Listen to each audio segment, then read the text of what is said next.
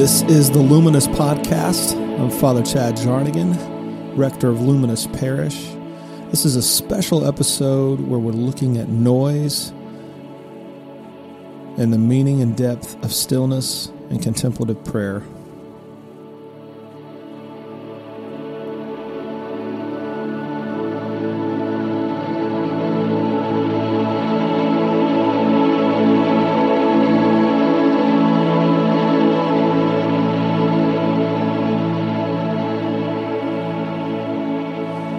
There's a lot of noise around us. We're the makers of it.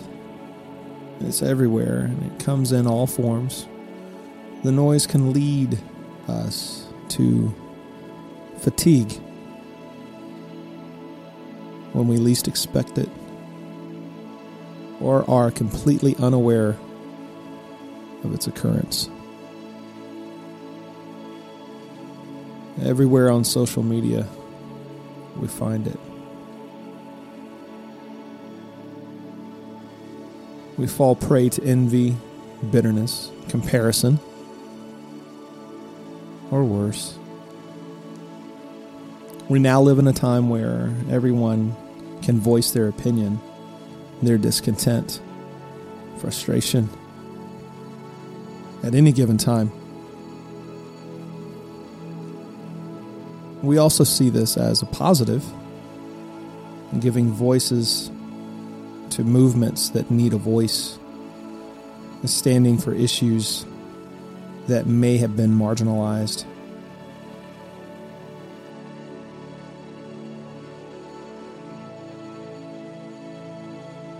Most of these mediums, the noise there can be deafening.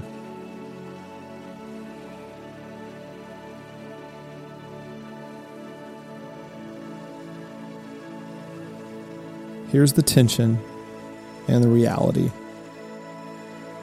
Whether we want to admit it or not, we can now find ways to compare ourselves to one another, with which we perceive from any online persona.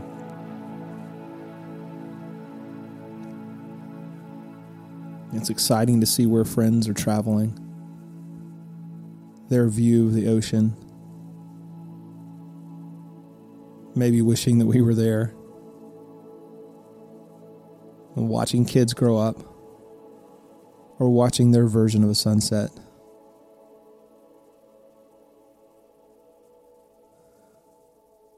Noise. Think of this.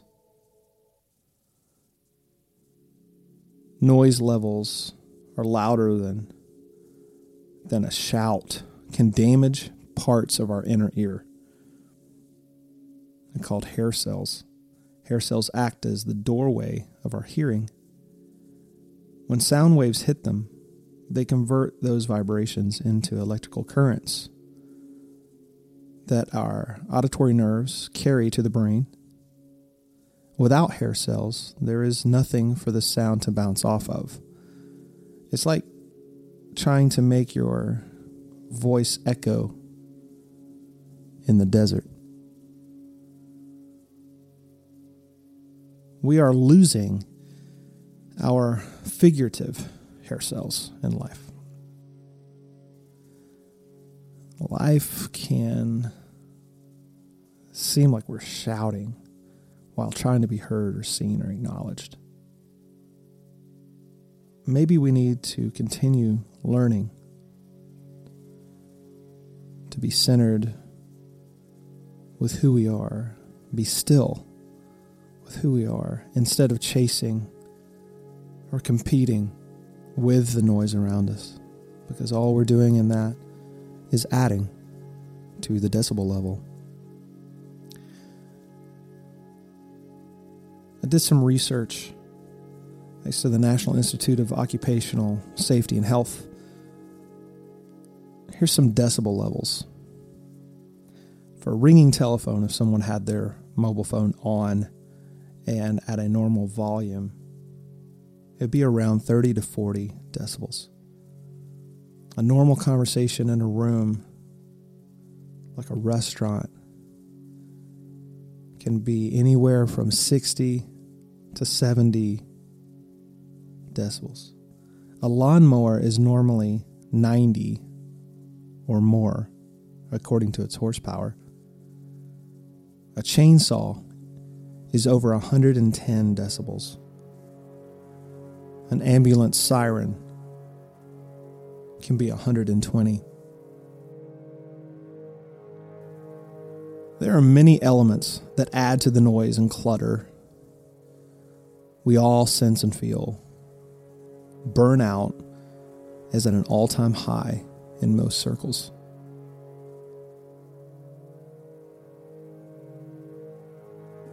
And that's possibly because we're living in unsustainable routines, running at unsustainable paces, and living with deafening noise. With the progression of technology, was supposed to make productivity easier, right? Well, it can when we allow it to be utilitarian. But when we implement it into our daily routines and even our relaxation states, it can be amplification for some form of unhealthy, balanced clutter. Morgan Freeman, we all love his voice. He says, learning how to be still, to really be still, and let life happen, that stillness becomes a radiance. Silence, stillness, meditation, centering prayer, seeking space to just be. See, these are a few of my favorite things. Yes, it's a part of my personality. Absolutely. In full disclosure. However, I sense the holy in the slowing margins of life. I know that's difficult when we run at a pace of, especially when you have children, lots of activities and lots of noise are just a part of life.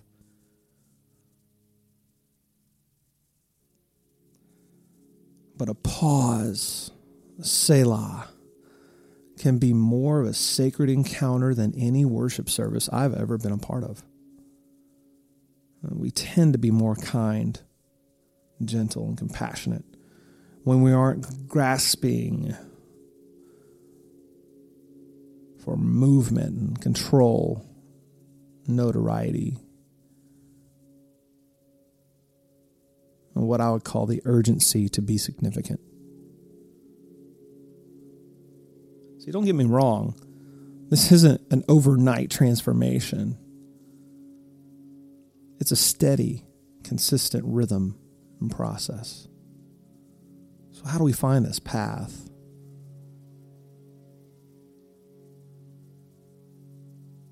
I'm beginning a series this summer, meeting with a small group of people early on a Wednesday morning, beginning in June. We're going to look at Ignatian spirituality, which will lean us into a bit of a focus on the Enneagram, self-awareness.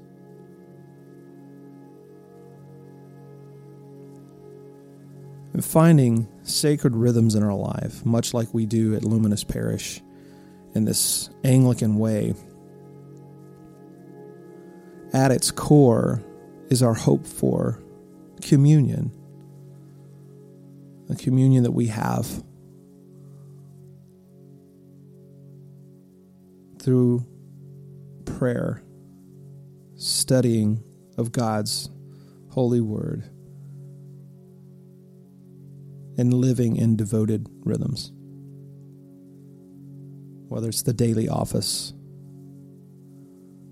or the liturgy itself.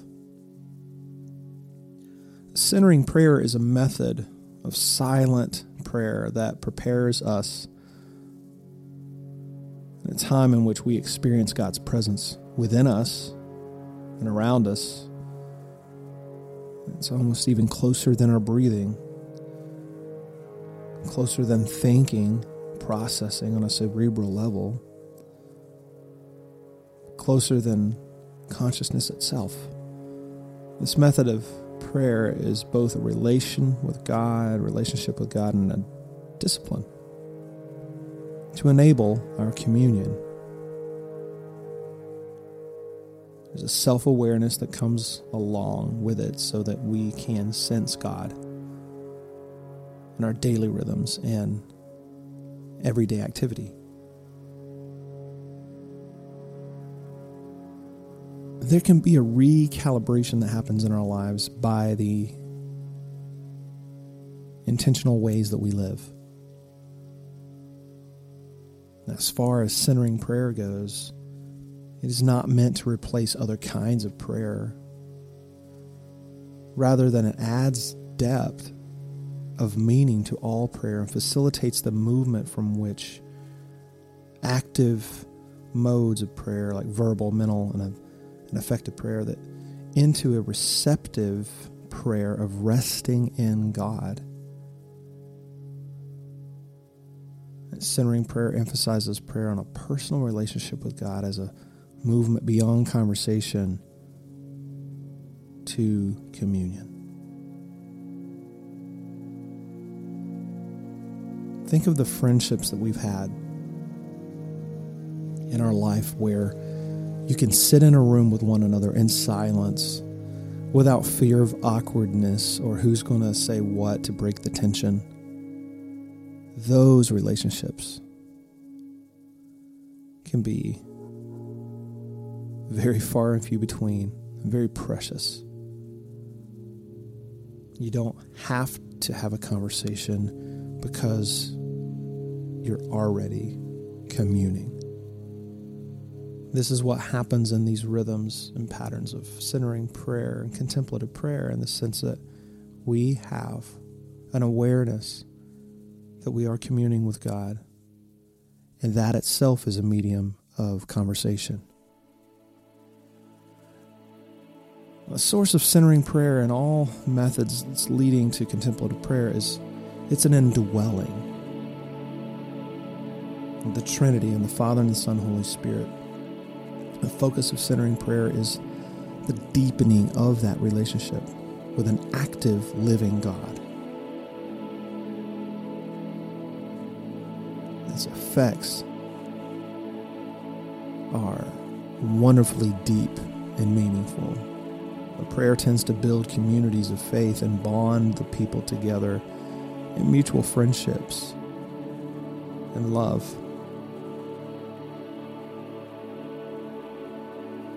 So what would be the barrier between us and centering ourselves? Well, go back to what we started with. Noise, distraction, fear of losing control, busyness. If we as the church are going to be who we are and who we say that we are, we must return to our origins. Stilling ourselves will calibrate everything else in our life. We will be more compassionate, more empathetic, patient, and even engaged and more productive. Running at breakneck speeds is unsustainable.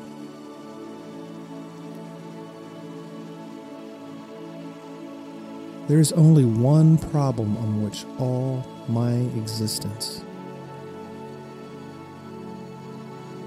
my peace, my happiness, depend. To discover myself in discovering God. If I find God, I will find myself.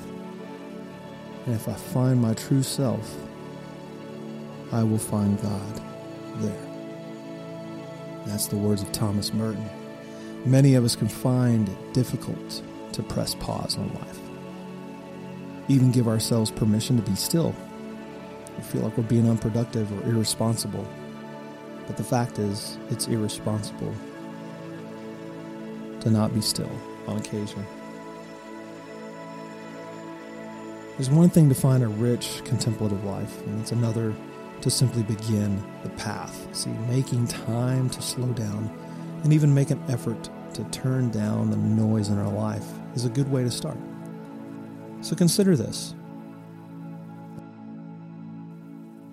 If you have 30 minutes of a commute to work, what that could look like tomorrow or today. What if you took half of that trip in silence? Maybe you already do that. If you were to do that, that's 75 minutes of silence. If you were to only take 15 minutes in one way each day of the work week, 75 minutes of silence that week, just in your commute. 300 minutes of silence per month may be very peaceful, even though you're still navigating and driving, thinking and being mindful of the road. If we spend 2 hours per day on Facebook, Twitter, Pinterest, or Instagram, imagine only spending 1 hour, use of the other hour to be still, silent, slower pace. That's 5 hours per week. That's 20 hours a month.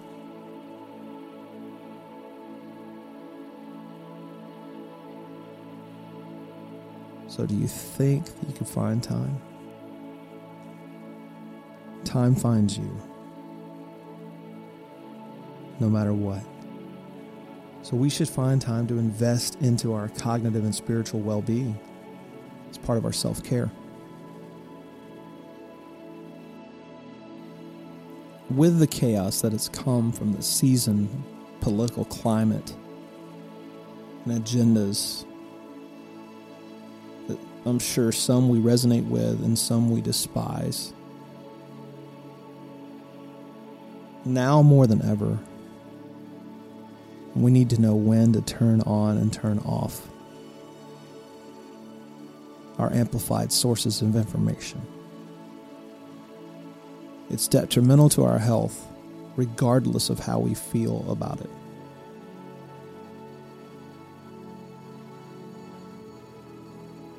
Noise is affecting us.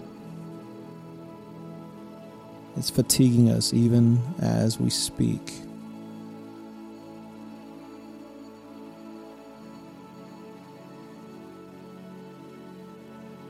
A mindfulness that happens in communion with our God changes us from the inside out. Our temperament, our approach, our view of others.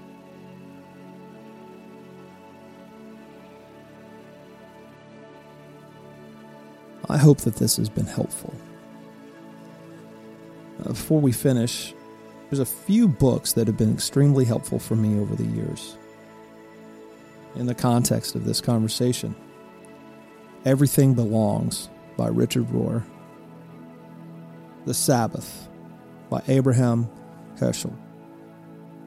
Heschel is one of those brilliant voices that has resonated with me through the years.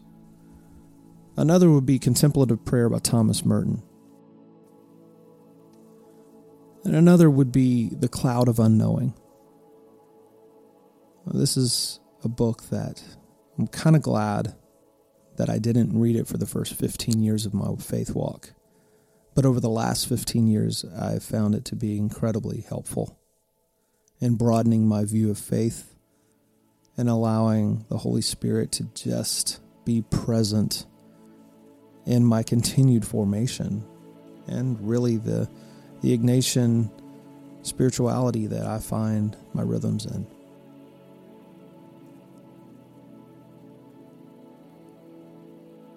Thanks for joining us for this special episode of the Luminous Podcast.